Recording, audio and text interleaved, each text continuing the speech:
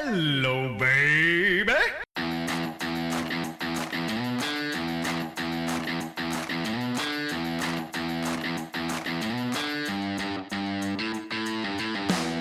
You're listening to My Perfect Playlist with me, Mark Nelson.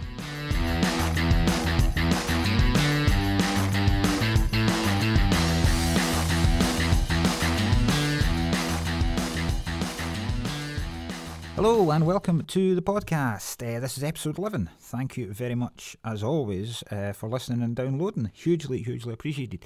My guest today is, finally, we've got him on, finally an episode with Ryan Cullen. I don't know if you remember, way back in episode 3 or 4 or something, we tried to do one with Ryan, and in that infant stages, I had no idea what I was doing with any of this equipment.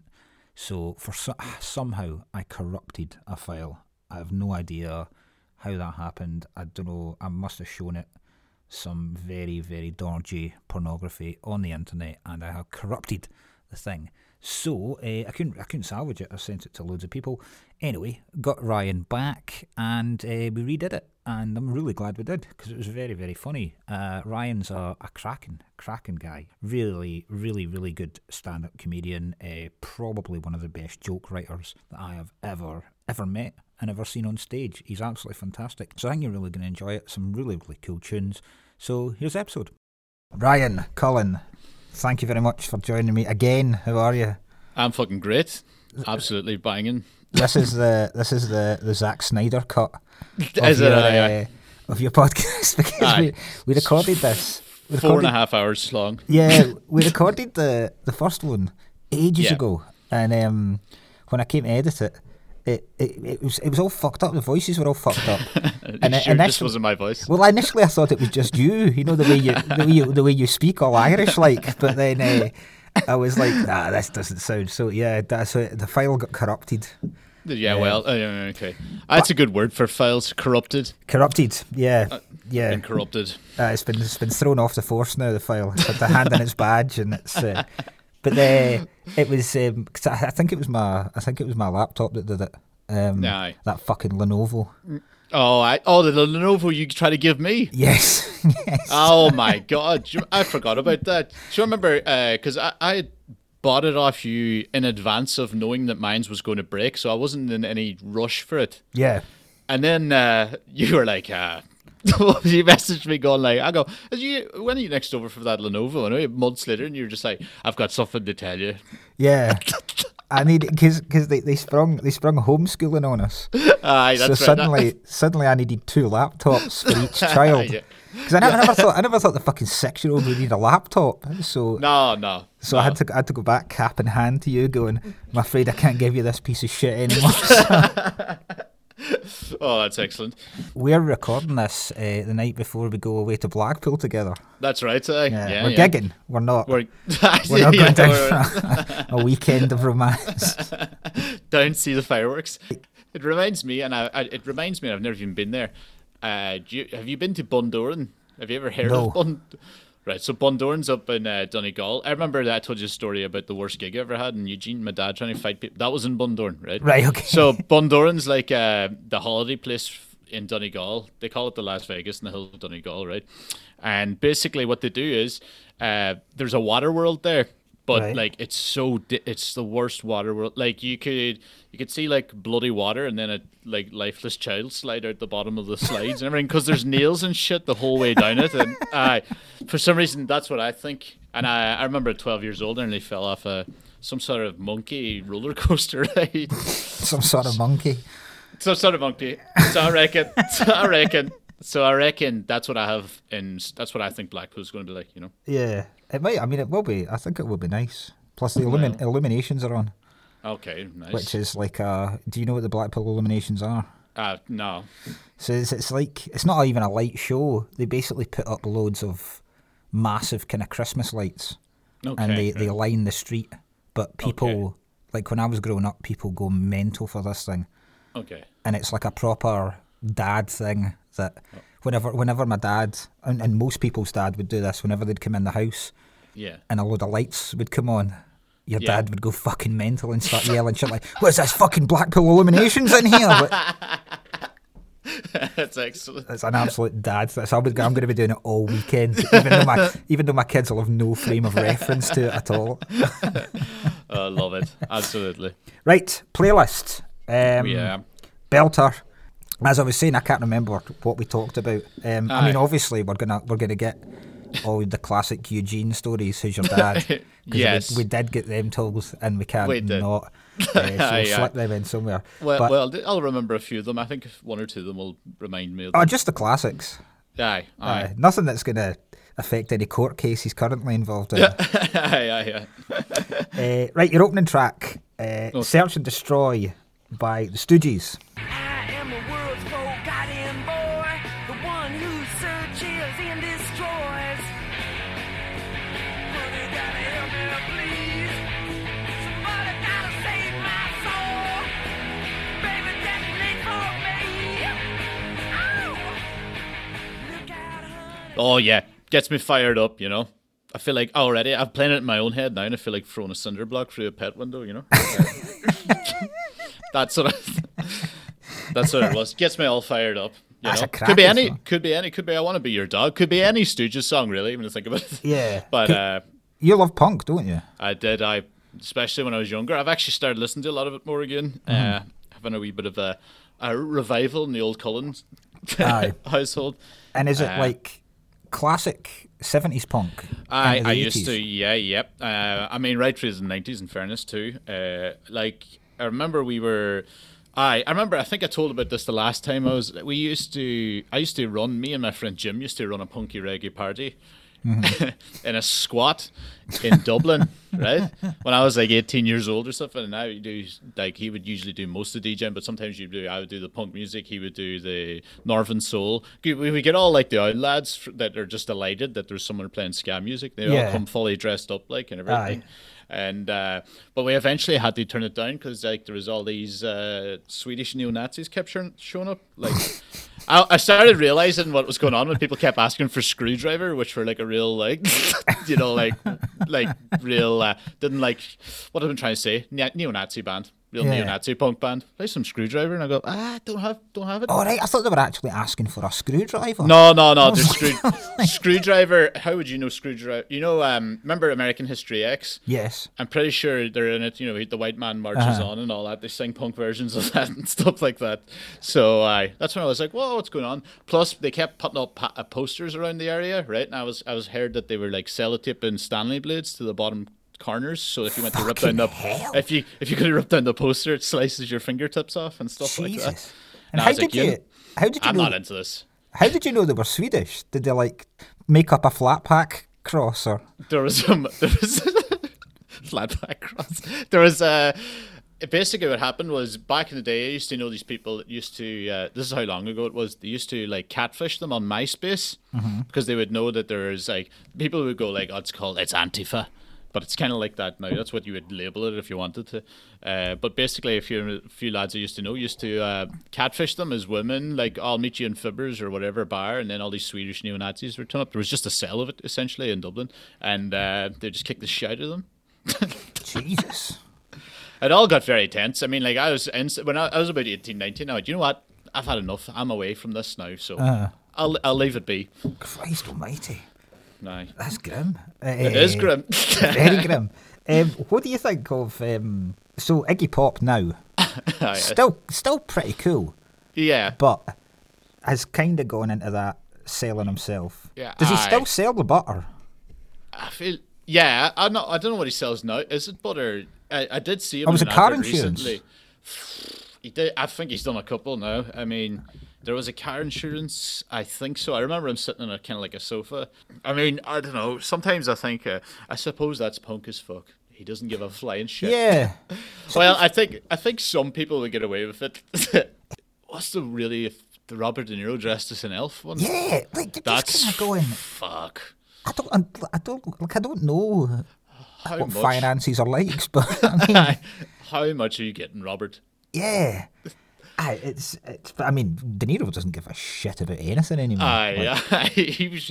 I was so intense in the 70s. I had to cool down. Yeah, exactly. He's just slowly per decade turning like I'll do anything now. Yeah. I don't imagine you could ever watch him in like Raging Bull and Taxi Driver and go, I tell you what, in 40 years' time, he'll be playing a perverted granddad. He basically died in 1997. Goodfellas was it, and then that's they dug him up for The Irishman, and then right, next song that reminds you of your childhood, and you've picked Dreams by the Cranberries.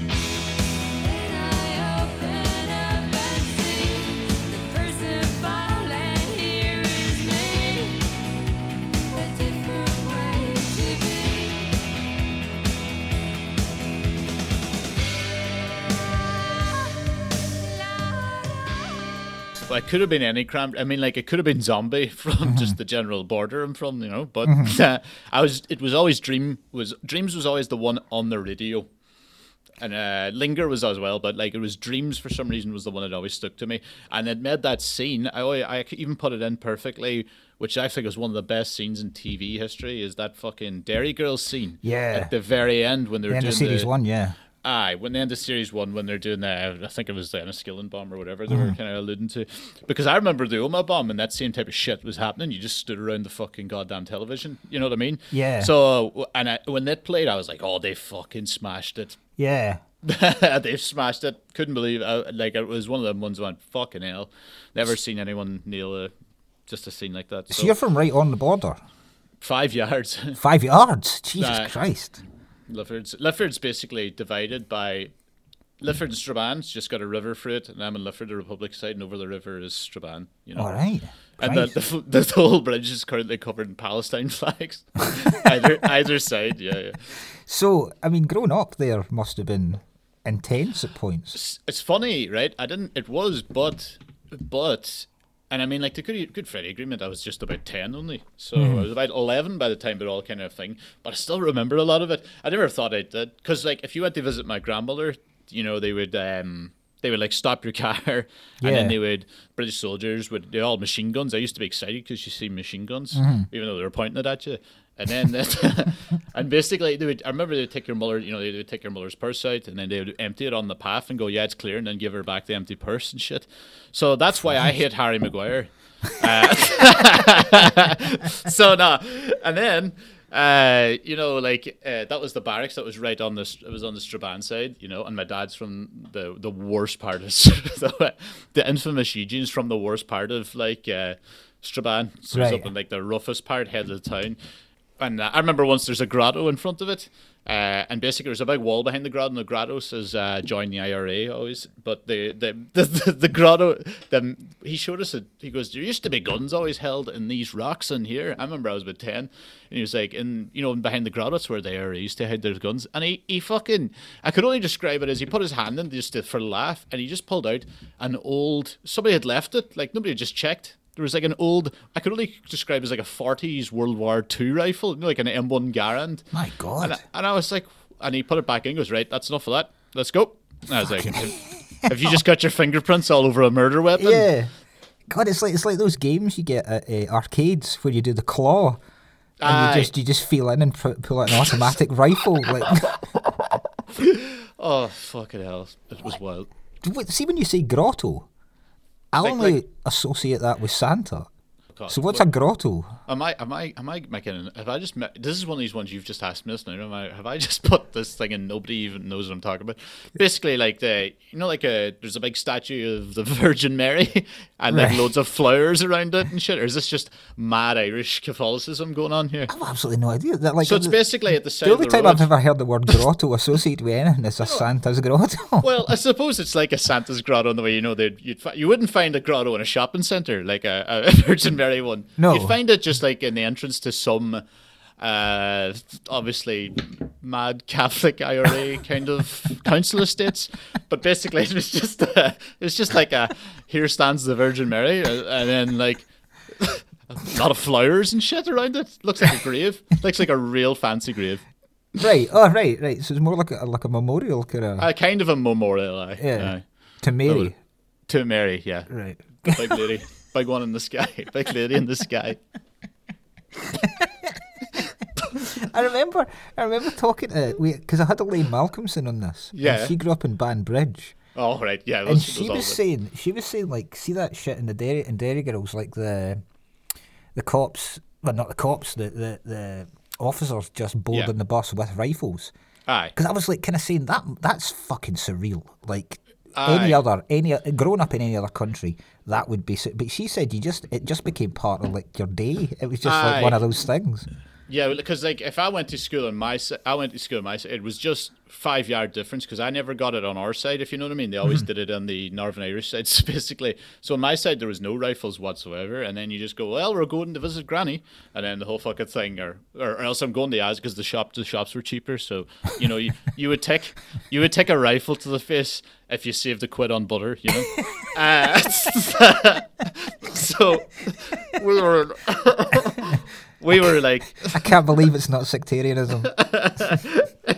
So anyway, we were just like, we just used to get all sorts. I mean, like that Patrick Hilty used to have that joke too, because you walked in of all comedians, but he had a smashing joke where they were always just like about, are you Catholic or Protestant? And you'd be like, oh, I'm not religious. And they go, this is fuck all to do with religion. It's brilliant. It's perfectly describes it, you know. That is class. Okay, moving on a couple of years. When you were a teenager, and a song that reminds you of being a teenager, Last Caress by Misfits.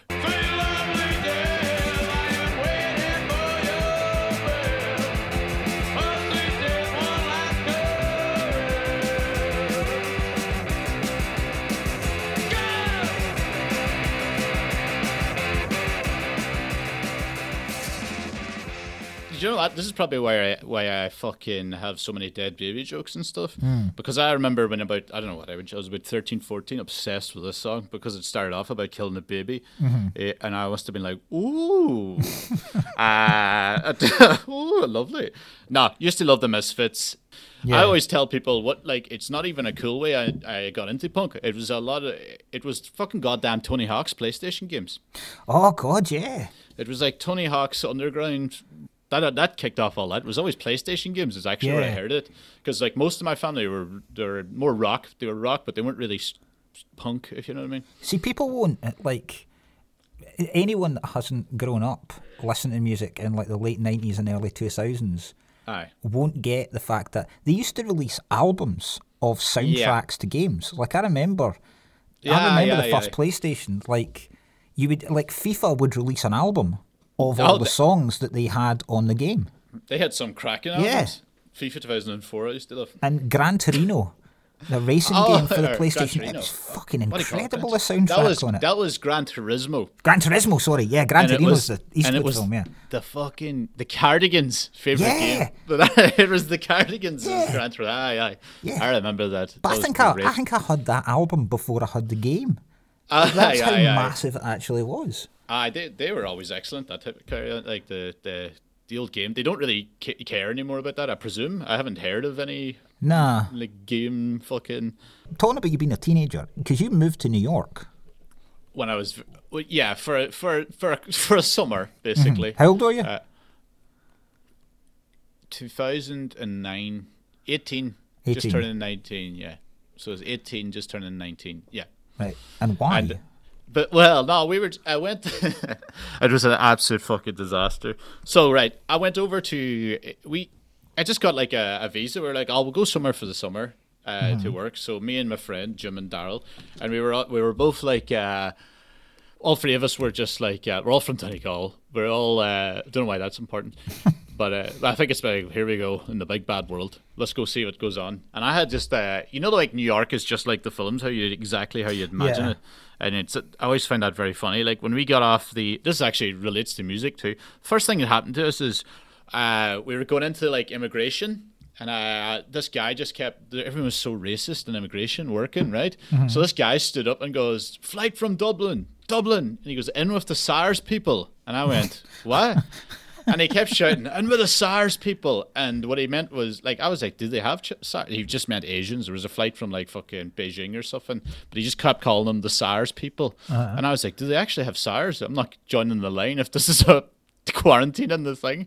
And then he stood up in the middle of it over like 200 people and he goes, anybody fucking American in here anymore? The immigration officer shouted that above all of this. And I was like, Christ.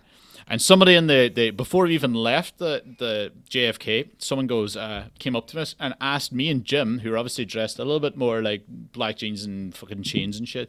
They asked us, were we the Dropkick Murphys? No. Now, first of all, famously not Irish, like really Boston. Well, you know, Irish thing, but they're not Irish, like so Boston, Al Bar and stuff. And they're like, nah, we're not. But basically, it was during when the Lehman Brothers crashed, so we were homeless for a good while of it. Jesus Christ. So we used to sleep in the Tompkins Square Park. It's basically it's near Astor Place. It's the square that Friends pretends they are. You know, like right. you know, Oh yeah. What where the fountain is? You know, not the fountain. You know, there's like sometimes they show like a monument. It's like a big square. Yeah. Like a big cube. That's Astor Place. It's around there. It's basically like East Village. It's quite a hip place, but also it's quite, you know, homelessy. So that go back to this song. Yeah. It is pretty much the most offensive song ever. Yeah. I think the only other one that's close is So What. Aye, and Metallica did them both. Yeah, on the same covers album. Yeah. They did it. Did you remember them doing it? They got banned from MTV for doing it. I was at the MTV Awards. Yeah, it was They did it. 1996, and they were introduced by Robbie Williams. Like Robbie Williams is like Metallica, and then they were meant to do fucking Enter Sandman, but they did So What and Last Caress. Amazing. They didn't really know whether to turn it off or not, but anyway, they haven't. I don't think they've been on MTV since. Very funny. No fucking music on MTV since. Aye. Because so obviously, because you're darker than me, I reckon, as a comedian. In terms of, it's such a stupid kind of term, like offensive comedy, but that's how I reckon you would be labelled. To be honest, do you ever consider yourself that offensive?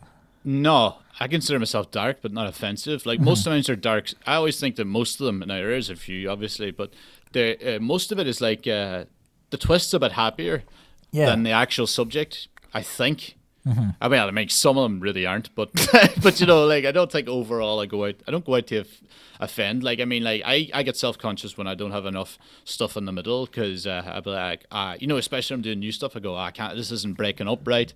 Yeah.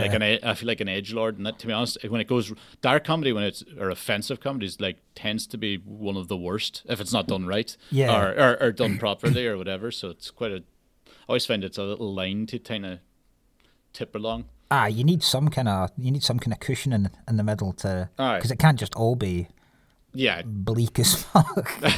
Oh God, I've tried.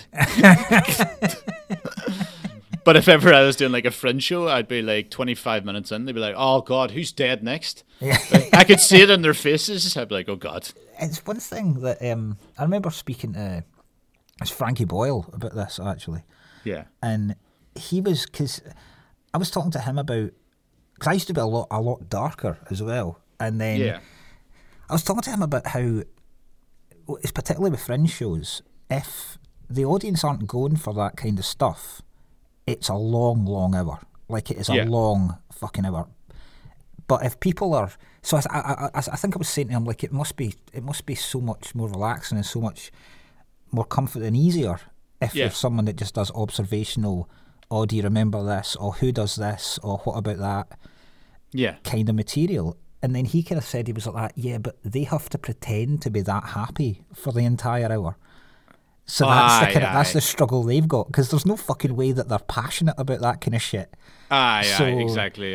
You know, you can't. Robotic. You can't every night display actual anger at prepackaged sandwiches. Do you know what I mean? It's like, do you know what I mean? Like people rant about that kind of shit, like individually wrapped grapes, as if they've just been.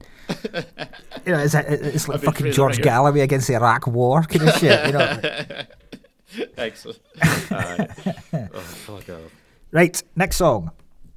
Song that gets you dancing, and you've picked Higher State of Consciousness by Josh Wink.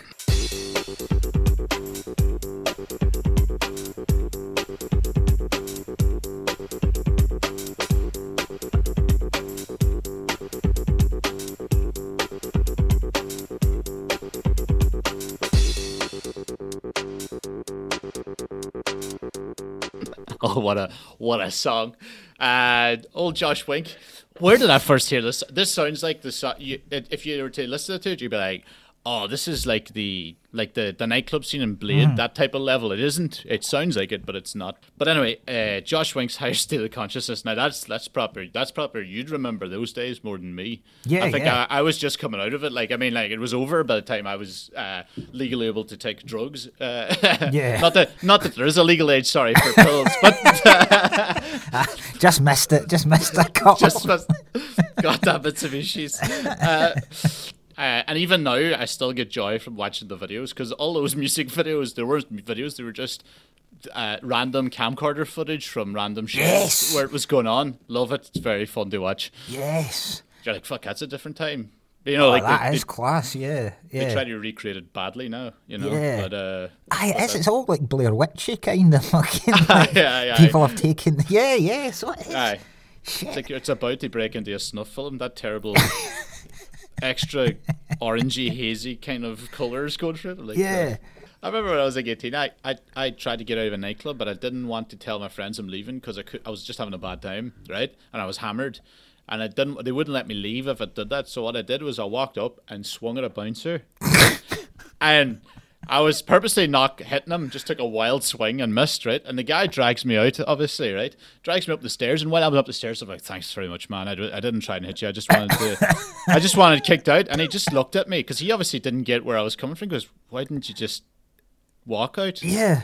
Now, Yeah. he was just so confused. And I was like, "Sorry, man. I was never going to hit you. I just needed you to kick me out." And he's just like, "You can leave of your own free will." Aye, it's an extreme. I mean, it's an extreme thing to do, right?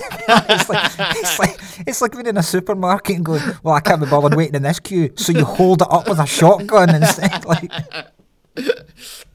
Oh, fuck hell. Sectarian butter. right, next song's a cracker for a song I listened to on a road trip. A Little Bitty Tear Oh, by great. Burt Ives. A little bit of tear let me down, spoil my act as a clown. I had it made up not to make a frown, but a little bit of tear let me down. When you said you were leaving tomorrow, that today was our last day. Aye, Burl. Is it isn't Burl? Is it Burl? I think it's Burl, B-U-R-L, yeah. Christ, I apologise. I've had it down as Burt. I mean, it could be Burt. Like, and both of them work. Yeah, they do actually, yeah. Both of them work. Have you ever seen the head in Burl Ives? No. Oh, I can't explain it, but he just looks like a builder, but a jolly lad. Where did American? Where did I hear the song? I actually don't know. I presume he is. I know where I heard this song. I know where I know this song from. Mm-hmm. First time I heard this song was Dennis Hopper in True Romance is getting into his car the first time you see him, and he's driving home to the trailer. That's yes. That's what's playing. It is. Is it? Well, wait a minute here. I think it is Burl Ives. Who the Big fuck Burl. is Burt Ives then? Let's see if he exists. It's gonna be great to be. Oh fuck, he's an American singer as well. What? We will literally never know here. Wait a minute. There's a Burt and a Burl Ives. No, wait a minute. I've just typed Burl Ives again. And then I thought we just started a major conspiracy. No, it's Burl. It's definitely Burl. Okay, I can't right. find any Burt Ives at all. So, Right. so apologise. But I mean, the cunt's been dead for years, so it's I not, presume it's so. not. He's not going to be raging about this. Is he going to be? He's probably dead at 23, and then you're looking at the picture going like, "How? That's not 23, is it?" Good song, a happy song. I don't know why. I think it'd be a good one for a road trip as well. Oh, yeah. Country music Aye. is amazing Aye. for road trips. Like, Exactly. here's the question, right? Right. Which always confuses me. Why are Irish people so into country music? I don't think Irish people are in the wrong country music. They're into Right. country. They're more into country western type than That's like true. like straight up. You know, it's all fucking wagon wheel at the moment. Mm-hmm. And why? I don't understand. It is obviously much like it all the time. It is the older generation. I don't know. Do they feel like it's kind of like Irish folk music in the same way? It's the kind Aye. of things they're singing about. I don't really know. Like, it is always depression, really, but sometimes in a happier. Because it's massive. I mean, like, Aye. Because I remember when Garth Brooks was it Oh, Croke my- Park he played? He's trying it again. Do you Is know he? this? No. He's trying to do 3 again next year. How? But he did like 5 or 7 or something. He tried or something in a row. So how big's Croke Park again?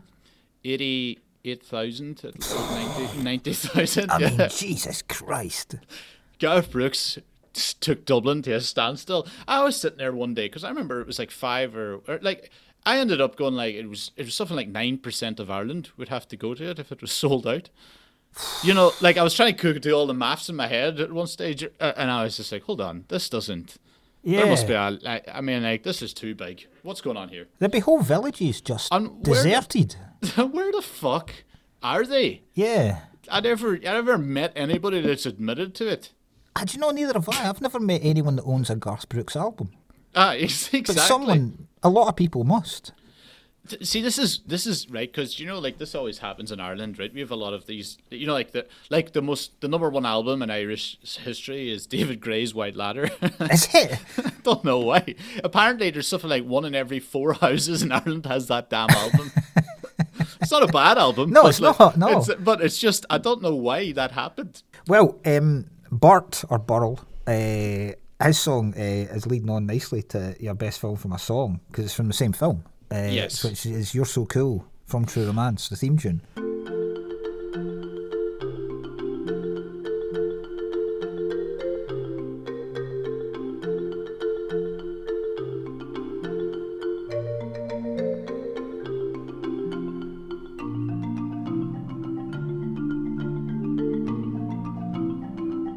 I mean, I think that was one of Hans Zimmer's first breakout films. I mean, I think what happened, I read something recently about Tony Scott kind of just saying like Hans Zimmer came with the steel drums and it just went, he just goes, he was just kind of basically like, oh my God, we're going to just do that the whole way through. Yeah. Yeah, because it really does set the... It really fits. I mean, it really fits. It's great, you know. I've heard of like, there's loads of people go down the aisle to it. Big famous really? actors. Like Margot Robbie, I believe, got married to went down the aisle to You're So Cool by Hans Zimmer and stuff like that. that's amazing. It's amazing. That's perfectly when you said it does fit because like is it Detroit that they live in? It is, yeah. It's Detroit at the start, and it's obviously freezing, and you've got like those kind of Aye. scenes of people around about oil cans trying to warm up, and there's and the steel drums, which in any other context you'd associate with like reggae music Warm. in Jamaica, Aye. warm, yeah. Yeah. It works so well. But sure, like at the end of the film, they're in the warmth. They're going to Yeah, Mexico. Same that's song, true. and you're like, "Oh, this fits perfect." How does Yeah. Detroit in Christmas fit with being in Mexico with tequila on the Aye. beach? I mean, I don't know. Yeah. Great song. Yeah. Whole thing. It's a Excellent mental- song. Yeah. It's a mental film. Aye. One of my favorite film probably. I loved it when I was so I must have saw it when I was about maybe 16 Yeah. and was just blown away by it because I went through. I mean, I was obsessed with Tarantino Aye. around about that kind of age, and I'd not seen it for ages, and my wife had never seen it. Yeah. And I showed her it, and she loved it, but she kind of went, "This is mental. Like this is properly meant. Like there's no let up in this film." Yeah, and there's so much shit happens that you don't expect to happen. Oh, aye. It's great. I love just the dialogue as well for it. The fact that they keep preluding, like there's parts in the start where he's just like she keeps talking about Drexel, which is fucking what do you call him, Gary Oldman's character in A Role of a Lifetime. But he basically like, you know, he's like she's talking about, it and he just goes, "What the fuck's a Drexel?" Which is what you would be saying. You'd be like, "What are you talking, a Drexel?" Yeah. And then like, you know, of course, 3 scenes later he's in there with him. Yeah. But like, great film. And I it's mean, the whole got soundtrack. probably the greatest scene. all time. The old Sicilian. Christopher Walken and Dennis Hopper just. I also said, I outact every other person on the planet. aye, 2 heavyweights. Yeah. That's a big heavyweight battle. Aye. That's the best. I mean, that whole soundtrack as well. There's shit like Robert Palmer on it. That's great. Yeah, and there is. everything. Yeah. You know. Aye, it's class. It's class. Right. Next one, Walk On Music. Song you used to walk on. You've picked Buzzcut by Brockhampton. So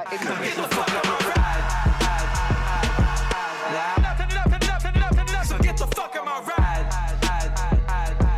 I tend to say shit to get these motherfuckers struggle. Blood from the gutter, blood like red paint spills. You niggas ain't out for your NCLs. Normies ain't a part of the script. Back your house with crips. Pop shit, now you got content. Brockhampton, you go through phases. Like, you know, I don't think I'd like. It's just a good one. It's quick and heavy, and it's hip hop ish. You know, I remember I used to use Banana Clipper by Run the Jewels. I used to always use that, like Laughter Lounge in place, any place, some places would ask you, you know. I just changed it up a little bit, you know. That's just a heavy, quick hip hop. Brockhampton's interesting. They were like a group they were doing hip hop when they were at school. There was like 9 friends at school, and I go, how are all of you good? you know, like if I went to like my 9 friends in my class at school, like, oh, let's make a hip hop. Can you imagine how bad it's gonna be? And one of the producers that does half of the songs, one of the mates, is actually from Belfast. Really? It's so bizarre. One of the lads from Belfast. You know, he's not one of the main members, if you know what I mean. He kind of like one of those, kind of like the way Leroy Thornhill was with the Prodigy, or what do you call him? You know, the dancer guy. The dancer, lanky dude. Yeah. I'm still amazed. Like when you were kind of going, how have you got 9 pals? Like, how are you all good? I'm kind of going, how the fuck did you have 9 pals at school? What kind of sorcery is this? Fucking hell. They're all like 16 as well. Half the songs at the start. You're sick. Yeah. I'm like, grow up. How do you have time for this? Because using stuff before you go on stage and to walk on, because like, I would tell this, that when I came to see your Fringe show once. Oh my God! Yeah, you did it. Your unreliable tech hadn't turned up, so I had to do your pre-show announcement in Tekken, basically. I basically was going like, so I had this guy.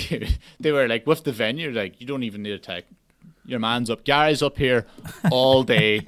He does it for you. And I was like, excellent, blah, blah, blah. I remember the sound was shite. And then Dean, agent, came in and was just like, let's just put on. For some reason, I feel like Vietnam music playlist would work for me. And he put that on, right?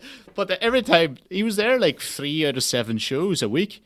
So I remember the time you were there. I think Milo had to do it too. I was just like, yeah, I need you on. Just dip that. The fucking guy's gone. He would trudge in like 42 minutes late, big long hair, like have a joint in his mouth, go like, what? And I'd be like, I fucking. So I'd go on, absolutely flustered, running up past the crowd because I was turning on my own music. Well. Oh God! But the Vietnam soundtrack was brilliant. There was something amazing watching like people in the afternoon sitting waiting for a show while fucking Creedence Clearwater Revival just comes out. I was always laughing because every time before I came on, it was always like, "Can't you hear me knocking?" By the Rolling Stones. It was always like reminding me of Blow. I was always like, "Here we go." The best soundtrack for a war. Like, there's no other war that has a comparable soundtrack. Nobody's going, no, the Cold War. Yeah, gotcha. Yeah, Hasselhoff and Aha. Yeah. I do like Aha, in fairness, but still. There must have been some decent Iraq war stuff. I don't know. That was all like the Bloodhound Gang and shit like that. American troops used to play that. Low Key. He's an Iraqi London grime rapper. Is he? He used to do a lot of. He was great. He had like, he used to do like the Fire in the Booth videos. Where he had to go so he had to go on live and do like a song basically not off the top of your head, but like they just have a random beat and you have to kind of go for it. Oh wow! For as long as possible. Not allowed to do like a song you've written or anything. You have to go for it. And like 2 or 3, Akala and Low Key of the two, like fucking. You're watching it going, what? Yeah. You know, like Akala had like an hour of bars in one of them. Wow. In like 15 minutes, you're like, oh my good God. Yeah. It's like mesmerizing to watch sometimes. I love like there was a group of them and they kind of come out and go, for fuck's sake, that is probably the most intense, terrifying experience of my life. And the Iraqi boy just looks at him and go, really? Aye, well. Oh, you think? Aye. I've still got dust in my lungs. I laugh at cough just as you said it. Right, next song, which is a conundrum for you. A song that makes you happy. And you've picked, I mean, to be fair, you've knocked it out of the park. You've picked September by Earth, Wind and Fire.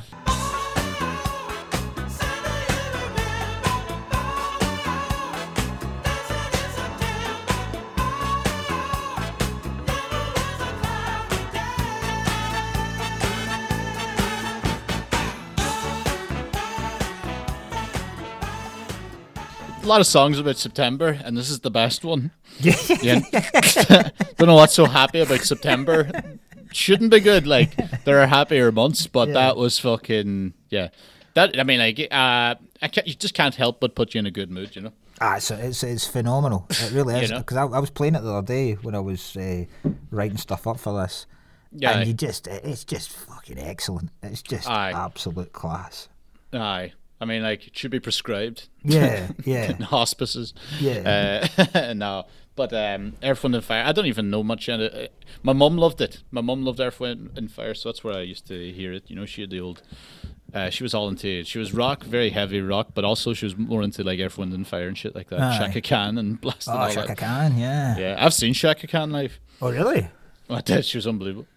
Shaka Khan's amazing, man. They were followed... She was on before Duran Duran. Oh, what a gig. Before that was Run the Jewels. Before that was A Tribe Called Quest, and then it was started by Madness. I just stayed at that. That was at Electric Picnic, believe it or not. In one of the, not the I don't even know if it was the main stage. Sorry, at one of the days I was just like, I could stay here for 7 hours. They're all on one after another. Who I would go to see. Class, brilliant. Duran Duran smashed it. Stole the show. Class! Like. I just want to make it known to people listening, I was pouring water into a glass there. I wasn't just taking a piss. Duran Duran's wild. Would you... Because the reason I said that, because, like, you're not, like, the happiest of people. I also come across, my accent is... and face are always, like, thoroughly not impressed. Yeah. I think I sound not impressed about anything. I'd be like, did you enjoy your meal? It was nice. Like, yeah, that's true, actually. Yeah. That's what I've figured it out. My voice doesn't fluctuate up or down. I can't sing because it's just, it never goes to, like, you know? Yeah. I could be saying this is the happiest moment of my life, or you've got fucking AIDS. Yeah, and it's there's the no change of tone. Yeah. There's none. Yeah. Bleak. Bleak. So people could be like, oh, Donegal accent's very nice. I'm going, I've got it, but I also have the border part. Like, I don't have the Daniel O'Donnell, like, you know, oh, my lovely lady and her man or something, you know what I mean? Mine's is the, you know, get out of sophology. It's about to become a crater.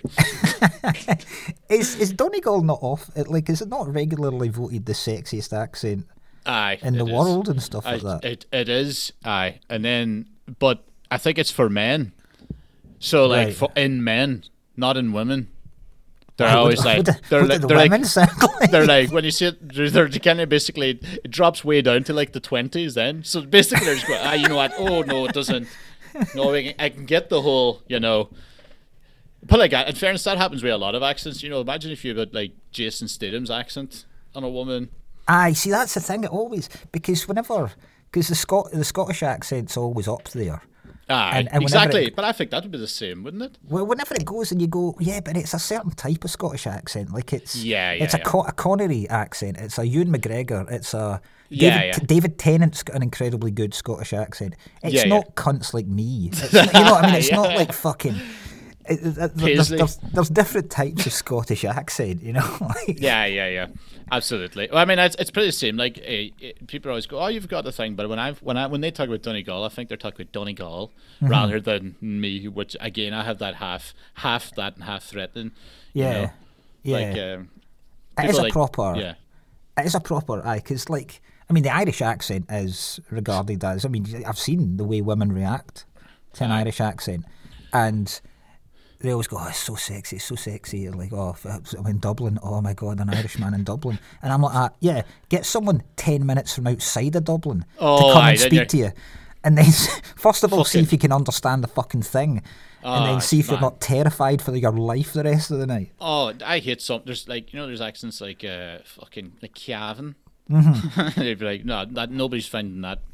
Nobody, like Yeah. Monaghan's kind of near us, but even Monaghan's like one of those places. By the way, you go in the bus and everything just appears grey. Like everything puts on a grey filter for like an hour. When you're driving to Dublin, you're going, oh, we're in Monaghan anyway because the trees are grey, and then you fucking like you just come back out of it and you're like, oh right, we're back on track. Yeah. We've Yeah. left the upside down world. That's what I can never understand about Aberdeen. Aye, Like, why because they purposely chose to make it all of granite. aye, And that's it's not like it was yeah. even particularly cheap. Like, Yeah, who's all going? right. I tell you what. For a country that barely gets any sun, fucking Aye. let's grey this place up because. They probably thought it was going to look like St. Petersburg or something. Well, yeah, And then they went, we've absolute yeah. we don't get snow to lightly settle on it all the time. Yeah, so exactly. It just Yeah. looks like a fucking. It's just one massive big mental home. I've only ever been in Aberdeen at night. That's a good. like, Good night out, Aberdeen.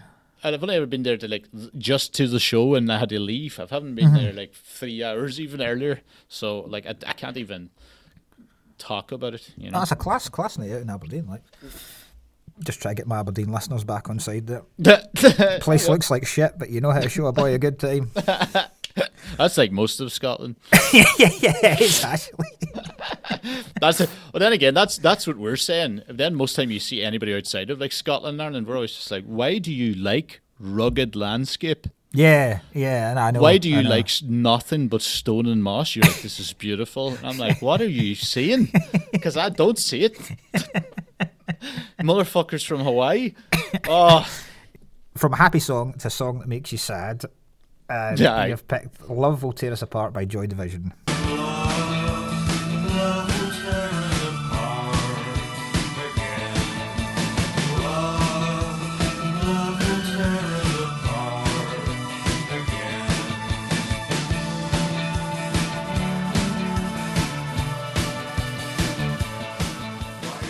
that depressed me. That always depresses me. I love it. Love Joy Division, but I think it was more like I heard about Ian Curtis and everything because I had heard that later in life or whatever. That whole carry on. And then it reminded me of you remember the Day Today, Chris Morris's the Day Today. They did a thing called Rock TV. It was like a music show on it. And one part they're like, and anyway, later in the show, we're interviewing Ian Curtis, and they had just a skeleton dangling from the ceiling. Fucking and I was hell. like, fucking hell, that just came to me there now. God. Good show. But Joy Division. I mean, I don't know. It doesn't have don't think it has a specific memory in me. It's just I think it's going to be one that a lot of people would choose. Aye, I because presume it is.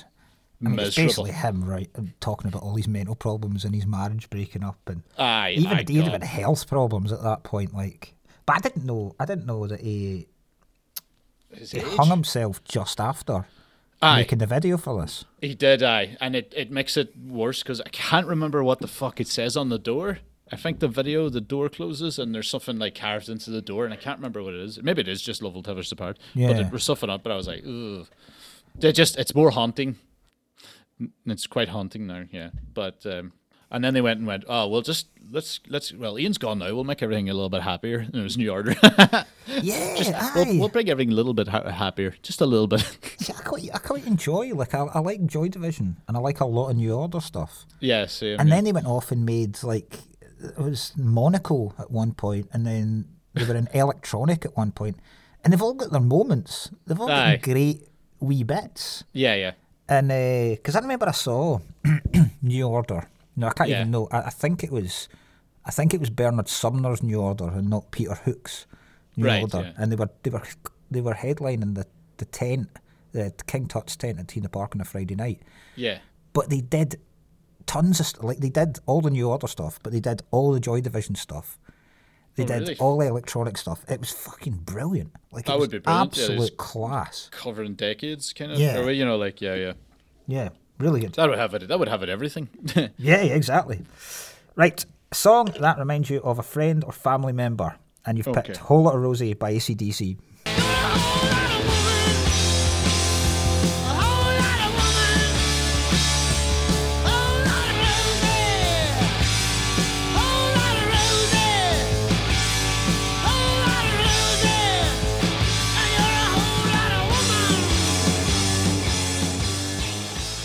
Well, I was about to go, yes, I have a massive cousin called Rosie. No, this is my goddamn uncles, right? So my mum and all my uncles, all her brothers and sisters, the whole family are like Thin Lizzy, AC/DC. You know, that's pretty much all they listen to. You know, that's what their thing, right? And anytime we were going to, even when I was a kid, if you were out in the weekend in the bar with them or whatever, no matter what the band were playing, at one stage you would hear my uncle, especially like Raymond, going, "Whole lot of Rosie!" And he would just be screaming, "Whole lot of Rosie!" in that voice. You know, that voice where you're not actually making anything louder. If anything, you're making it hard to hear. But like 1 yard from him, "Whole lot of Rosie!" So he'd be like, you know, "Thunderstruck, play fucking Thunderstruck," and they would always know it. Oh, that's class. So like I'd be always waiting for fucking goddamn Whole Lot of Rosie. So I remember all the videos of them as well. They used to blow up a massive balloon and all. Yeah, they've got a big. I've seen AC/DC a load of times live. They've got a massive Rosie, which is just this huge fucking blimp that they basically blow up and send over the crowd. It's amazing. Like it's fucking hell. Because the song's about a Tasmanian woman that Bon Scott slept with, and he was basically like, the way he tells the story is he pretty much had no choice. Like this woman was shagging him, whether he liked it or not that night. God. And he said it was amazing, and she was amazing, and but she was a woman on a mission. Yeah. And she was a formidable woman, and she was like, so that the measurements are like she was 19 stone, which fucking hell, it's big. I mean, it's like it'd be like getting fucked by Brock Lesnar, you know, like that. You know what I mean? It's like that's 19 stone's a lot. Oh my god! Like I just imagine the neck when you just said Brock Lesnar. Well, the lack of kind of just directly down. Yeah, he pins you as he comes. Fuck that. Paul Heyman leads him to the bedroom. Walls of Jericho. like fucking. Oh my god. Right, next song. A song that reminds you of a moment or place. Now, you kind of alluded to it earlier on, but it's Married Girl by the Slackers. Married girl, don't you wanna smoke a little marijuana?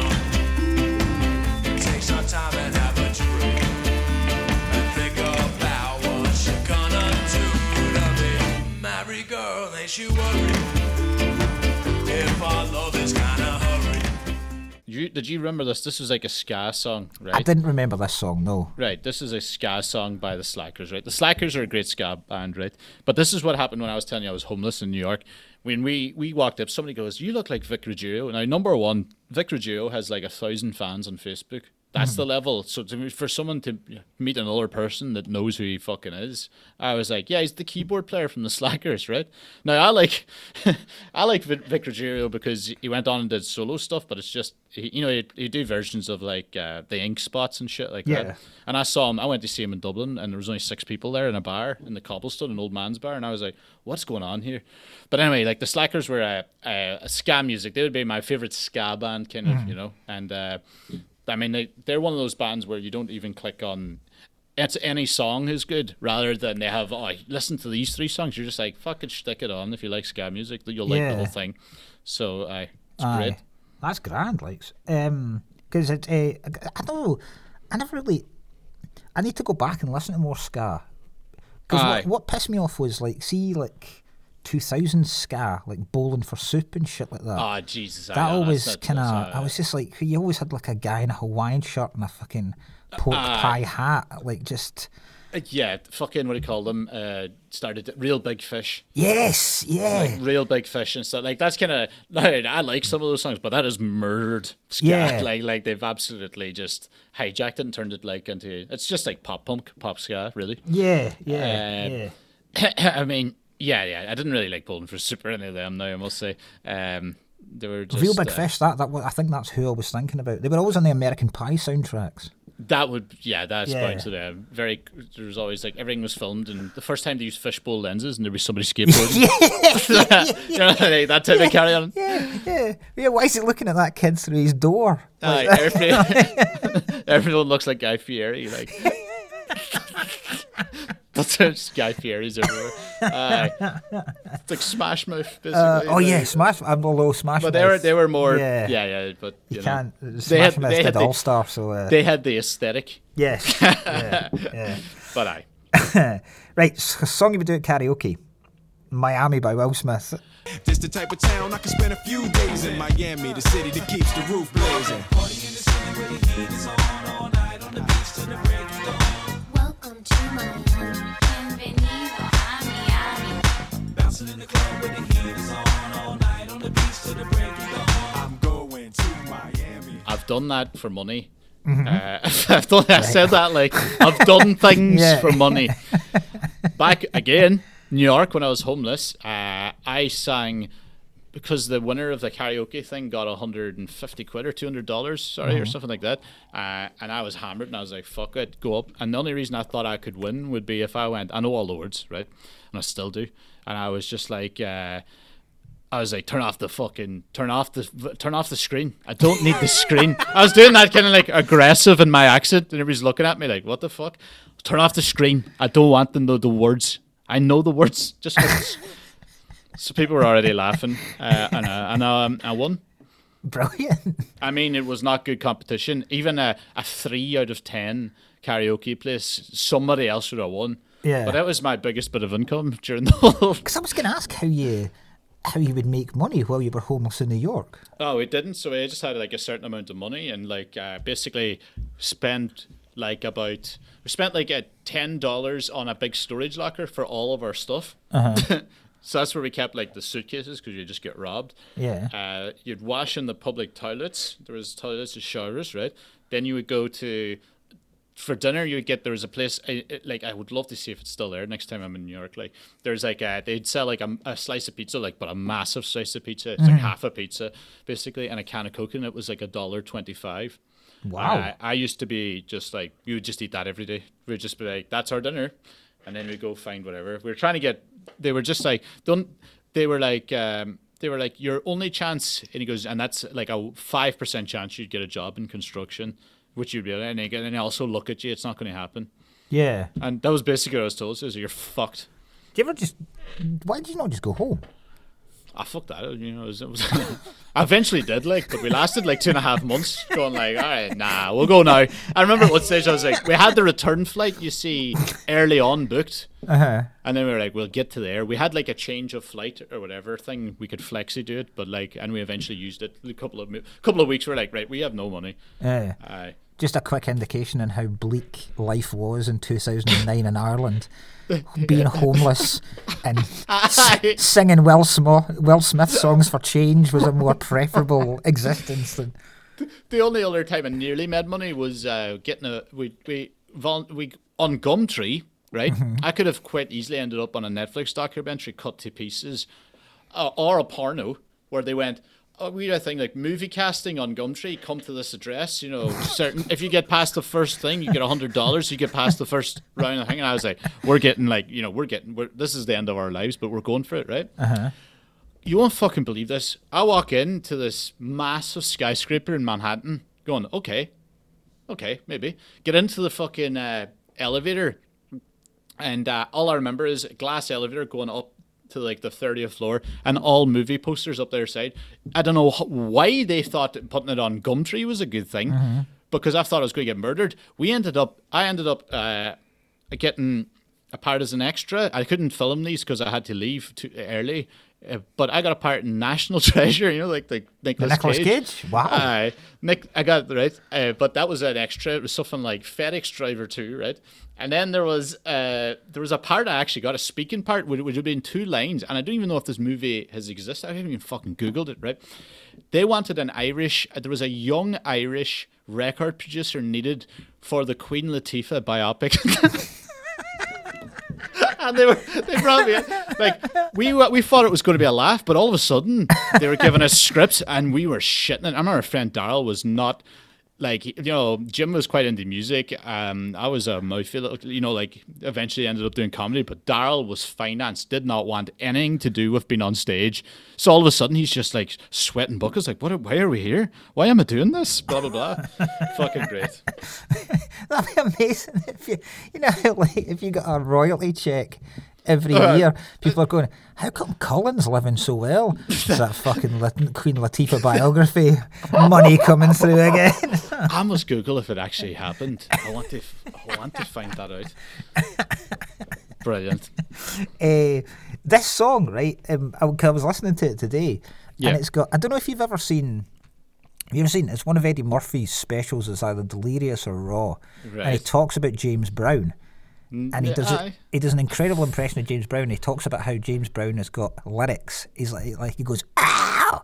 and he's like that. That's a James Brown lyric. Like that's what he'll write down. He's like that's all we need. Wow! Like that'll take up time. And Will Smith's got the same. Like every single song, there's at some point he'll go ha ha Yeah. ha ha. Yeah, that's right. Like- Aye. There's a lot of haha. Switch is full of that. Yeah. Whoa. Slow down. I love it. Like, ha ha ha. Oh, that's just like the early '90s R&B, early 2000s R&B. When every song had to have a phone call at the start. There was either a phone call. Or it was like if it was heavier rap like DMX, he'd be always like fighting with some like hoe. Yeah. Fuck you, bitch. And he's like, oh fuck you, fuck my second cousin. And then they close out. And then it started slowly turning into people chatting to the music producer. Like, just turn the fucking mic up. Turn it up. And I'm like, why is this in the song? Oh God, oh my Turn God, the fucking mic up. Turn the mic up. And I'm like, why? Proper, proper nostalgia. The phone call thing. Yeah, like it would ring. Hello. Hey, Or it's an babe, answering just checking machine. to see we're Yeah. all okay for the night. Doom. That was great. They're just like, they must have had, this is the coolest shit. Best cover. You've written, but it's by Fiddler, and it's Francis Farmer, Nirvana song.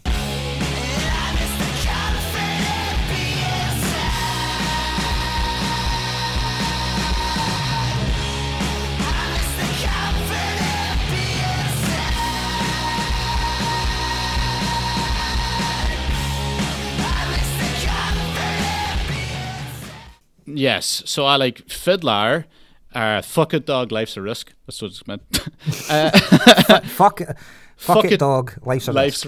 Right. So Fiddler's all their. A funny thing about Fiddler was their parents were all in a band together. All their dads were in a really heavy. I think it was not DOA. I keep forgetting this mixed up. It's maybe TSOL or DOA. DOA is an English punk band. Sorry, no.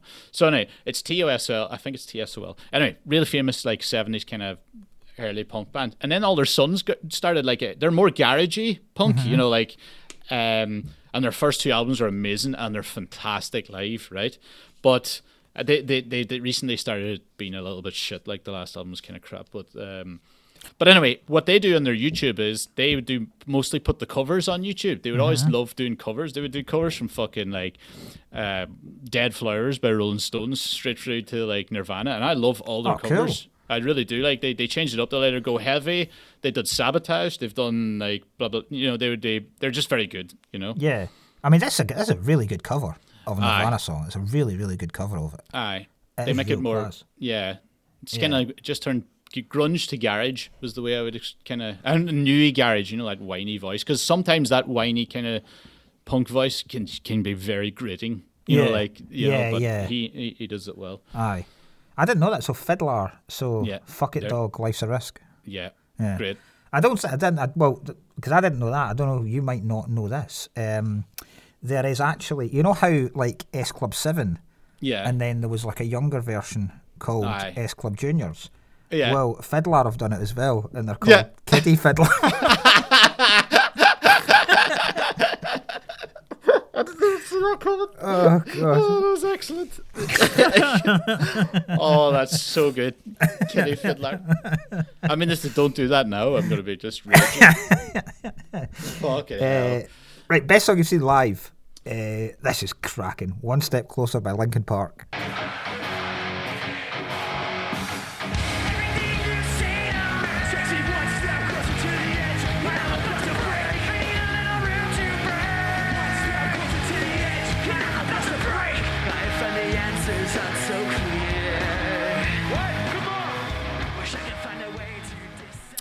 Okay, this is good. This is a good story.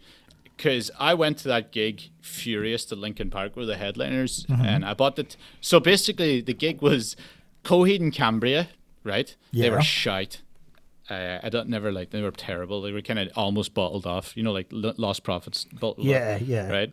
And then I went to see Queens of the Stone Age. And it was around, they were the support band, basically. It was Queens of the Stone Age. And I was like, I'm going to see Queens of the Stone Age for 50 quid anyway. So I went to see Queens of the Stone Age. And I was right up front. And it was around the time when Josh Homme was all fucked up, so he was good. It was like Songs for the Dead, around that album. So I was like, they brought that dude Mark Lanigan on and stuff. Yeah. Like, blah. So it was class. So I was about to leave before Linkin Park came on. I was like, I can't stand these cunts. Right? So, but I was at the front, so I was like, well, I'd be stupid not to, and oh my God, they blew them out of the water. Linkin Park were unbelievable live, and One Step Closer gets you going. Oh, it's a great song. The only other song that got me going quite like that I saw live was like Korn. Oh, yeah, Korn. Korn's Excellent, got one or yeah. two like Freaking the Leash or Yeah. something to get you going like that. But One Step Closer, by I think, brilliant, Yeah. absolutely. So much so that when he died, Chester died, I was like, I was Yeah. sad about that. Yeah. Well, this is when that because as always, I like there's always wee themes and patterns that appear in people's playlists, even though none of the songs are related or anything like that. Yeah. There always is something. And the majority of your songs, the lead singer has killed themselves. So suicide is a huge Oh my feature of God. your playlist. Because if I go through it, so. Joy Division. Dolores O'Riordan. Oh Killed my herself. God. I don't know. Burr Lives might have. Joy Division, Ian Curtis, Yeah, we have Chester. Chester Bennington. I think there's going to be another one. I mean, even your fucking cover. They're covering a guy that killed himself, for Christ's sake. Like it's. That's. I'm looking at this now, going, oh my God. Who knows what Josh Wink's up to? Exactly. Somebody check on Josh Wink right now, just in case. Right, guilty pleasure. Say So by Doja Cat. Didn't have to moan it, keeping me in the moment. I that you hadn't known it. Why don't you say so?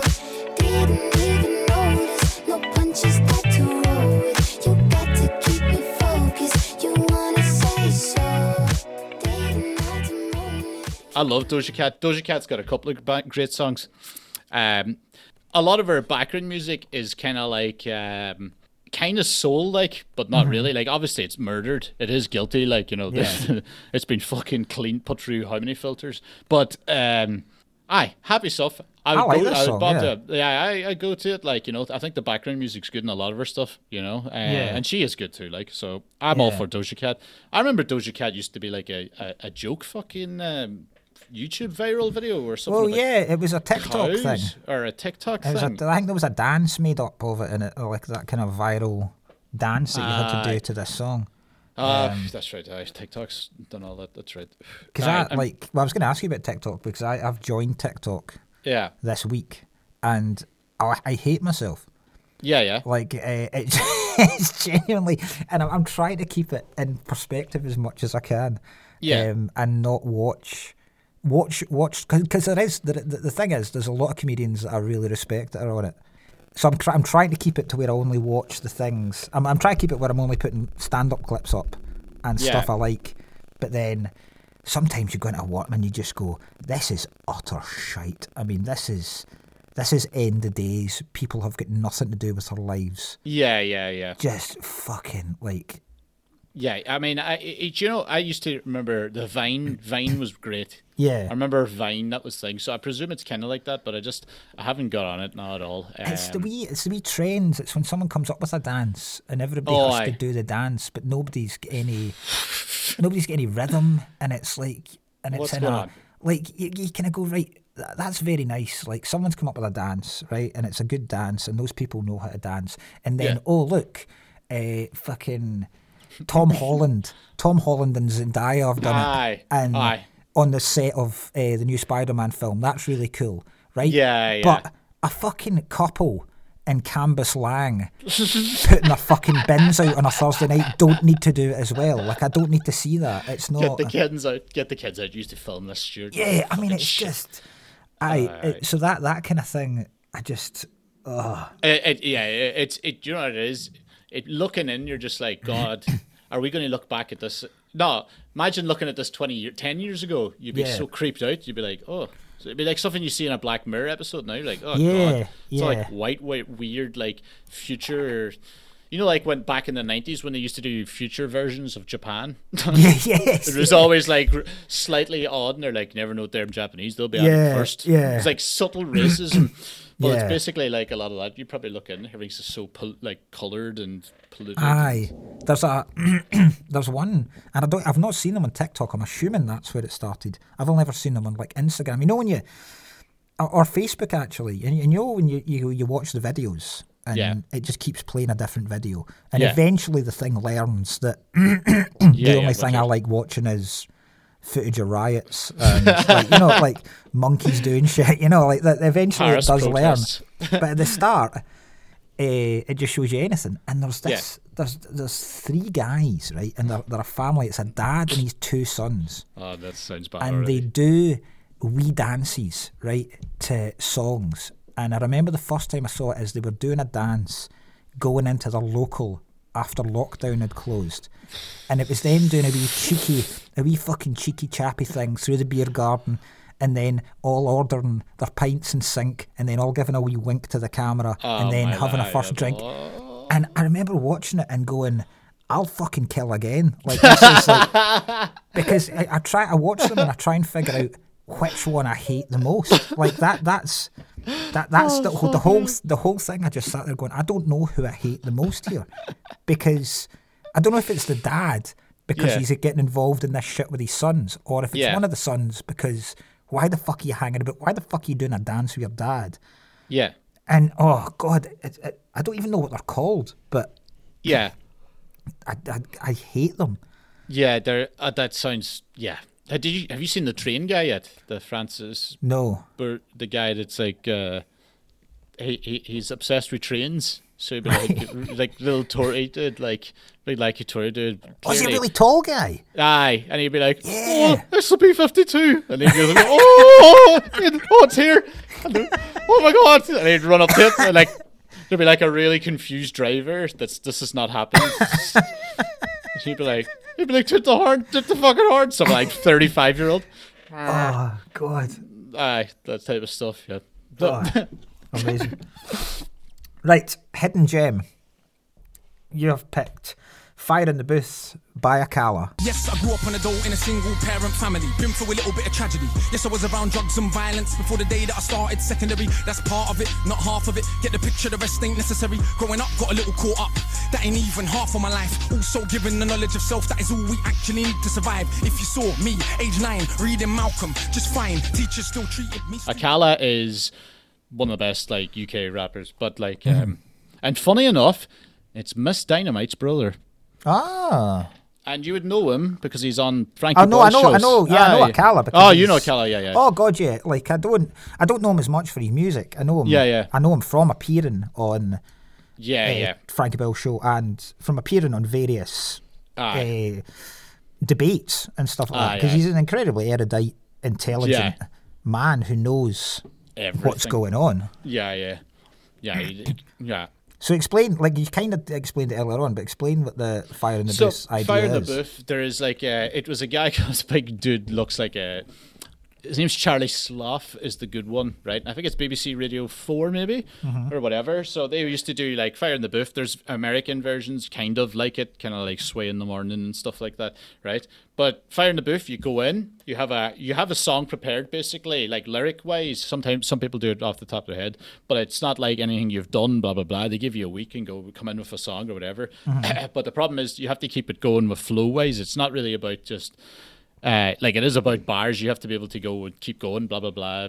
You know, a lot of American ones and some of these ones, they would switch the song up. You do like the 5 Fingers of Death. They'd switch the beat 5 times during the thing. You just keep going and blah blah blah. And it shows you who's actually a good rapper, technical rapper, and who isn't. Like Kanye West stood silent during his in America, and they had to cut it like because he was a Wow. shite, you know, that type of way. And then you're seeing guys like King Lost fucking doing it, but Akala had like 4 of them.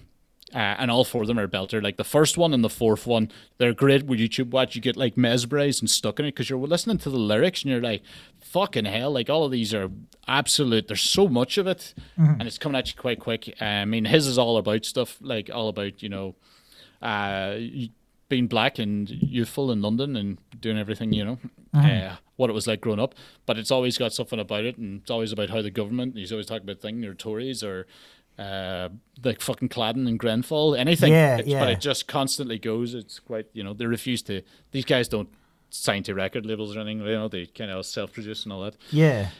But brilliant. That's Fire in the cracking. Boots. Yeah, because that's like, I suppose people like him and rap and grime artists Yeah. are kind of the last, because like comedy They used are. to, comedy used to be a place where establishment could be challenged, and Yeah. you could, and I don't want to use that, you could say what you want, because you can still obviously say what you want, but it used to be that kind of challenge in the government, you know, alternative comedy Yes. in the 80s and then in the early 90s and stuff, and that's kind of gone because It a is, lot of yes. comedy is sanitized into panel Yeah. shows, but I imagine like that when they're self-producing their own albums, that is where It is the last of that type of.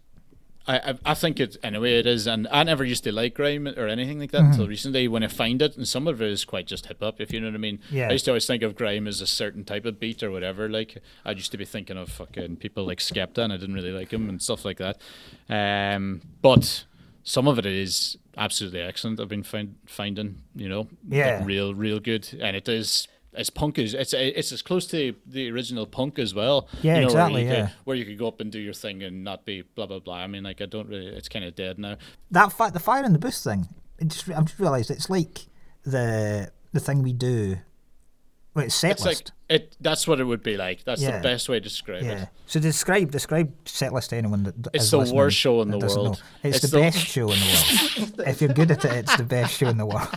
I had my most spectacular death Yes. at Setlist. Yeah. So did I actually. Well, no, but yours was funny, Mine and you was- won them mine was- around yeah. after the gig. Mind you, you were like on. Somebody else was on stage when you Yeah, finally. They were yeah. like It's basically, for folk that don't know, it's you go on stage and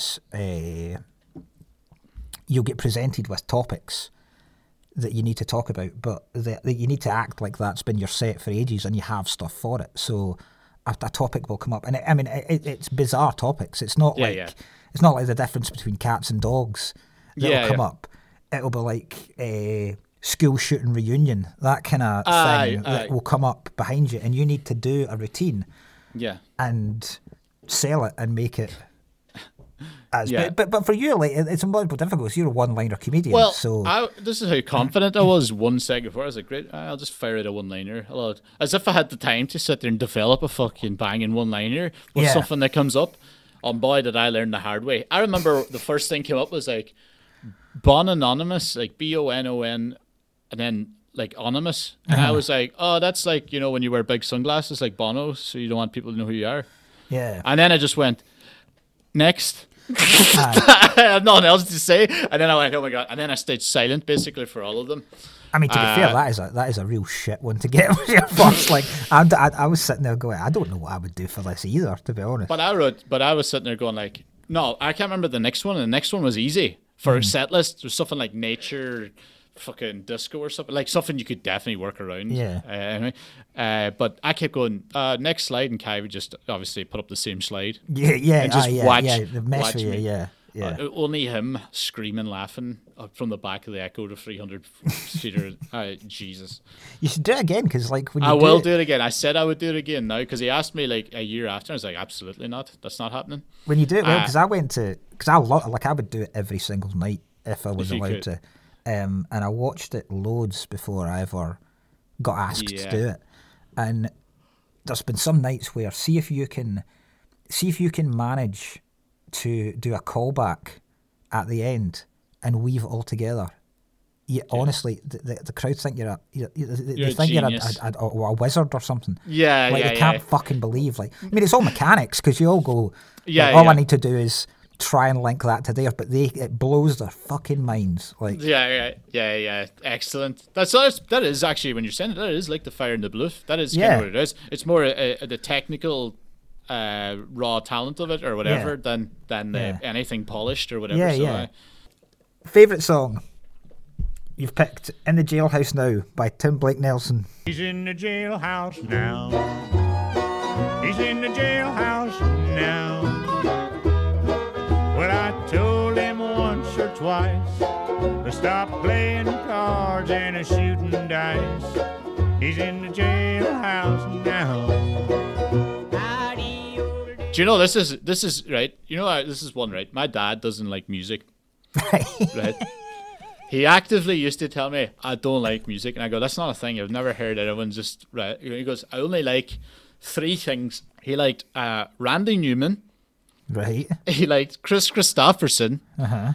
the guy from Blade. Yeah. I'm only joking. I love saying it. And one album by Queen, What album? A Night at the Opera. Ah, the one with Bohemian Rhapsody on it. Yeah. Right. So it was just that. No, and he goes, the rest of it's shite. You can't just go, the rest of it is shite. So Tim Blake Nelson, my dad watches nothing but westerns all day still, like, you've been 40s westerns all day. I'm like, how many westerns are there? You must have seen everything under the sun. But none new. Like, I was like, do you might like Eugene the Revenant? And he was like, I'm not watching that. So it was made in 2015. I'm not doing that. Then he watched it and he was like, this is fucking yes. So I think I'll love to go back. I'll probably set him on. But anyway, he liked the movie Buster Scruggs just because I didn't really like it myself. It was the Coen Brothers one, but Yeah. Tim Blake Nelson's on it and sings and stuff. But if you know Tim Blake Nelson, he sings a lot of the songs in Oh Brother Where Art Thou, and I think In the Jailhouse Now, is on that as well. Yeah. And that's a great film, great soundtrack. And I love Tim Blake Nelson. I feel like he should be singing songs all the time. Yeah. That's amazing.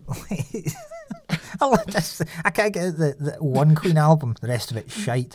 It's not even like that was their one bizarrely concept album. Like suddenly they made a gangster rap album. And this is what Queen should be doing. It's very similar to other albums. When I said like it was this Queen album, I had to burn that album from him, and then like 4 songs from the other 2 artists, and that was him done. And then he was just sitting there going.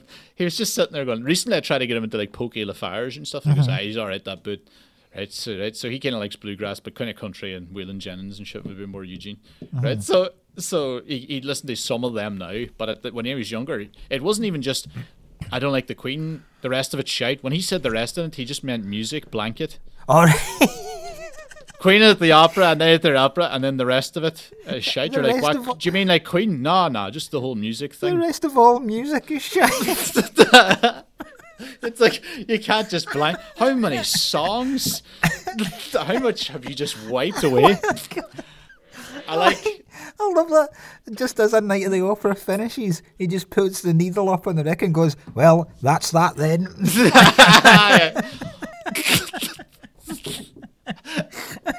He's a psycho. Amazing. Because I'm good at like your dad Eugene is an enigma.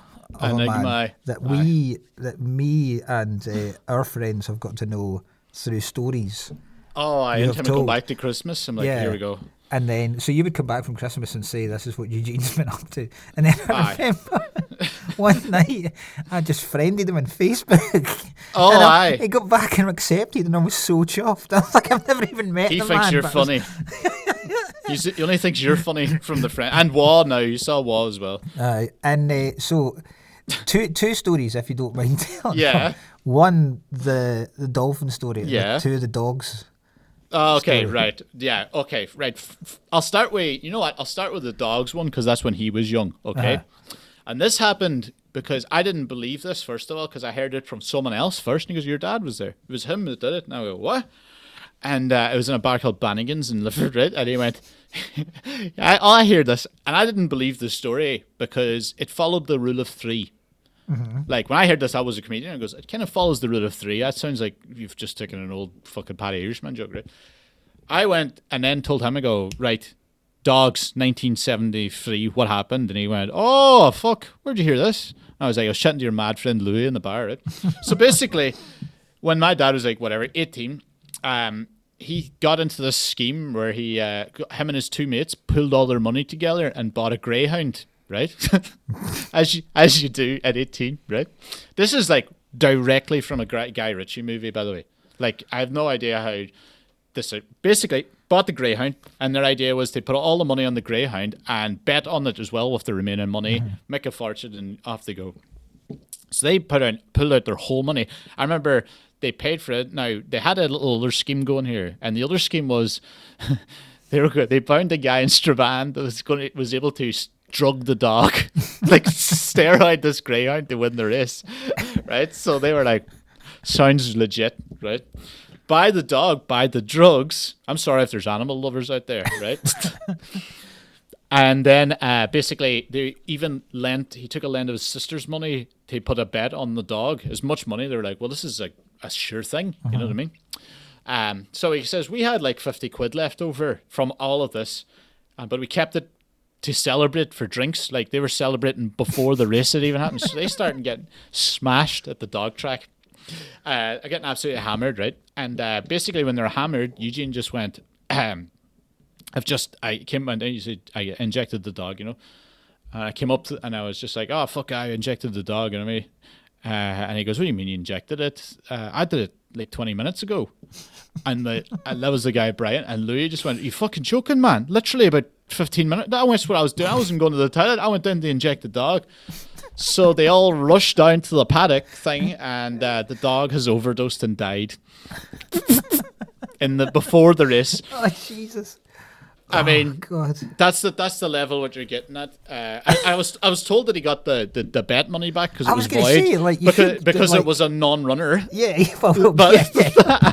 Like, it's a horse race if they make the car run. But he said that was just basically my sister's money back. We had ruined all our money on the dog, so all we had was used far too much of the drug, and we had a dead dog for about all our money that we had fucking. Yeah. God Almighty! And unfortunately, it's not the only animal story that I have for you, Jim. And this was a new one. Like, I knew you when this one happened.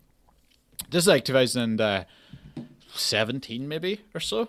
Back at Christmas. It's always Christmas because I suppose that's the time I'm back. I shudder to think this shit happens all year round though. Right? I get a call on Christmas morning. When I say Christmas morning, the 25th of December.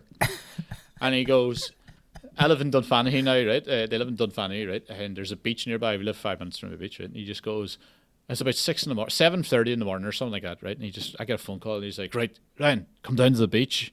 And I go, why? And he goes, I just come down. I can't tell you why. And I go, I feel like you have to. Like, come down to the beach. It's 7 a.m. I don't even get up at that time. So I didn't know what was really going on. I was kind of worried walking down, going, what the fuck's going on, right? And I walk onto the beach and he's standing over a dead dolphin. Right? Like, full on fucking Free Willy. That's a whale, but you know what I mean? Fungi the dolphin, lying dead, right? Dead dolphin. And the first thing he said to me was, it wasn't me. Now, I never had that in my head until he said that. Well, when he goes, it wasn't me, I saw that there was like drag marks on the sand from where the dolphin was, and I was just like, did you like, I didn't think he went into the ocean and choked one out and then dragged it up and first of all, why would you drag it? Like, you know, if you find a dead body in a park, the last thing you do is, well, I better drag this around for a while before calling the police. So anyway, he's standing with this thing. I go, did you drag this, right? And he was acting all shifty. He was like, no, he was just showing me the dolphin. But also, I feel like I was there to get rid of a body or get rid of a crime. That's why he called me down, like Goodfellas. I need help. I choked out some dude in the disco. So he goes, he's acting all shifty. At one stage, I always remember, he just goes, will we ring the others? I was like, the others? Like your family? The rest of my brother and sister? Yeah, will we ring the others? They're kind of like, Ryan, you'll be all right with this. Thought I would be fine with it. I mean, there was much more to it, like, but basically, he won't answer. But I think what he's done is either found this dead dolphin and for no reason dragged it 200 meters up the beach so we could take pictures of it and call me at 7 a.m. in Christmas morning. Nice. There's so much to unpack with him. If he hadn't, like, Great idea if we hadn't. I've phoned you, and then suddenly Christmas dinner is completely different. Oh, aye. What the fuck is this? A hell of a fishy, gamey kind of thing. Oh my god! Just carving up the family dog. Oh, Who wants the chips. blowhole? Oh my god! So he's always he's always good. I mean, I got so many stories with him about animals, but Jesus Christ. Amazing. Right, closing song to close off the playlist. Boys Are Back in Town by Thin Lizzy.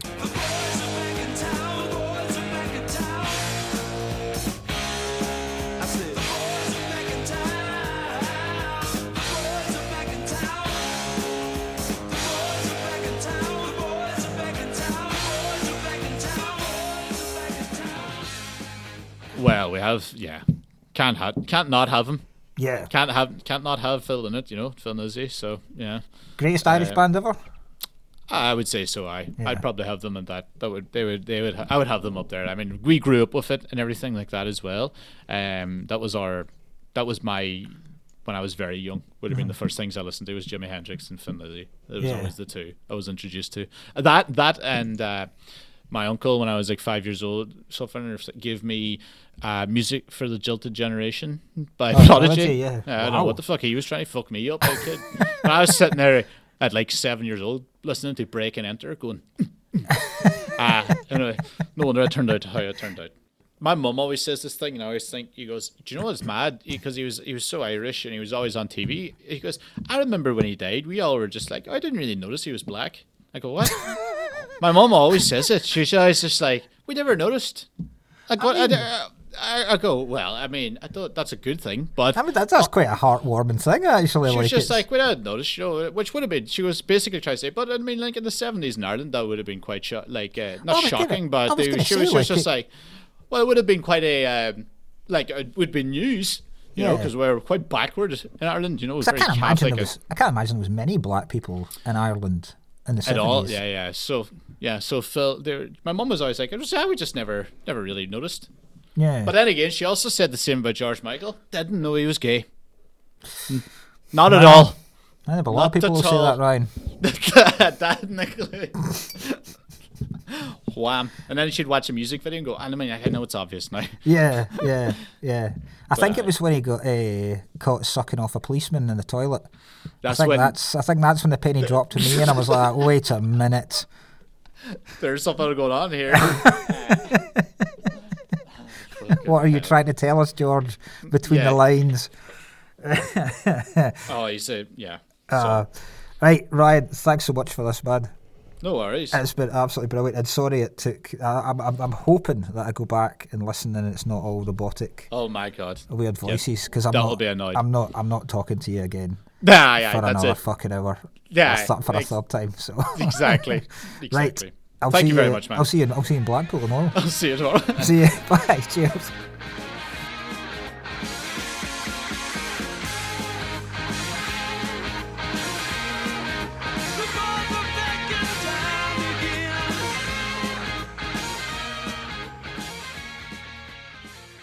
And that's that. Episode 11 done. Cheers to Ryan for being a fantastic guest. Be back next week. In the meantime, what can I tell you? I'm going to try and make this a lot more regular. From now on, basically, here's the deal, right? Because I've been promising this special coming out as well, and it's just taken me so fucking long to get everything edited together and release a trailer and all that kind of stuff. And I'm kind of beating myself up and busting my balls because I'm not getting everything done. But I'm trying to remember that I do have a family and I've got 2 young children, and it's just taken ages doing a lot of this, and I edit all of this myself. So, but I am going to try and make this a lot more regular, weekly, I think. I've now got a bank of guests that I've interviewed for the podcast that I'll... at least now I've got that bank that I never had before, because the festival came along and then I got the COVID and that's still kicking my arse. So, I promise, after this I've got about 3 more to release for Christmas, and then after that I am going to start putting them out weekly. I promise. And the special is coming soon to YouTube once I get it out. And I'm going to be gigging all the way through Christmas as well. So if you check my Instagram and stuff, all my links are on the podcast episode description, as are all Ryan's. Follow him as well. I've actually just signed to the same agent as Ryan, so we're going to be competing for gigs. So it'll be sad to see Ryan not get as many gigs anymore. So yeah, follow Ryan on all of his socials and whatnot. Follow me as well. You get me on YouTube, TikTok now as well. I'm on TikTok, not doing any stupid wee dances, but it's all just stand-up clips that I've recorded at various different gigs, and that's going all right as well. The special will be out soon, as I say. Follow this podcast on at Perfect Play Pod on Twitter. Please get in touch as well if you've enjoyed the podcast. Some people get in touch and it's fantastic. Please get in touch if you've got any suggestions or categories, any guests you want on. I'd love to hear it. If you're on iTunes, the Apple Podcasts thing, if you give us a 5-star review, if you've enjoyed it, that'd be fantastic. If you can leave us a review and write a wee review, that'll be even better, because it puts us up the charts and it makes more people listen to it. And if you've got any pals that love comedy and love music and love comedians talking shite about music and trying to make it funny, please let them know. Apart from that, I think that's that. I'll be back next week with another cracking guest, but in the meantime, I will leave you with the words of the lead singer of the Stooges, Iggy Pop, who said, "They say that death kills you, but death doesn't kill you. Boredom and indifference kill you." See you next week. Bye-bye.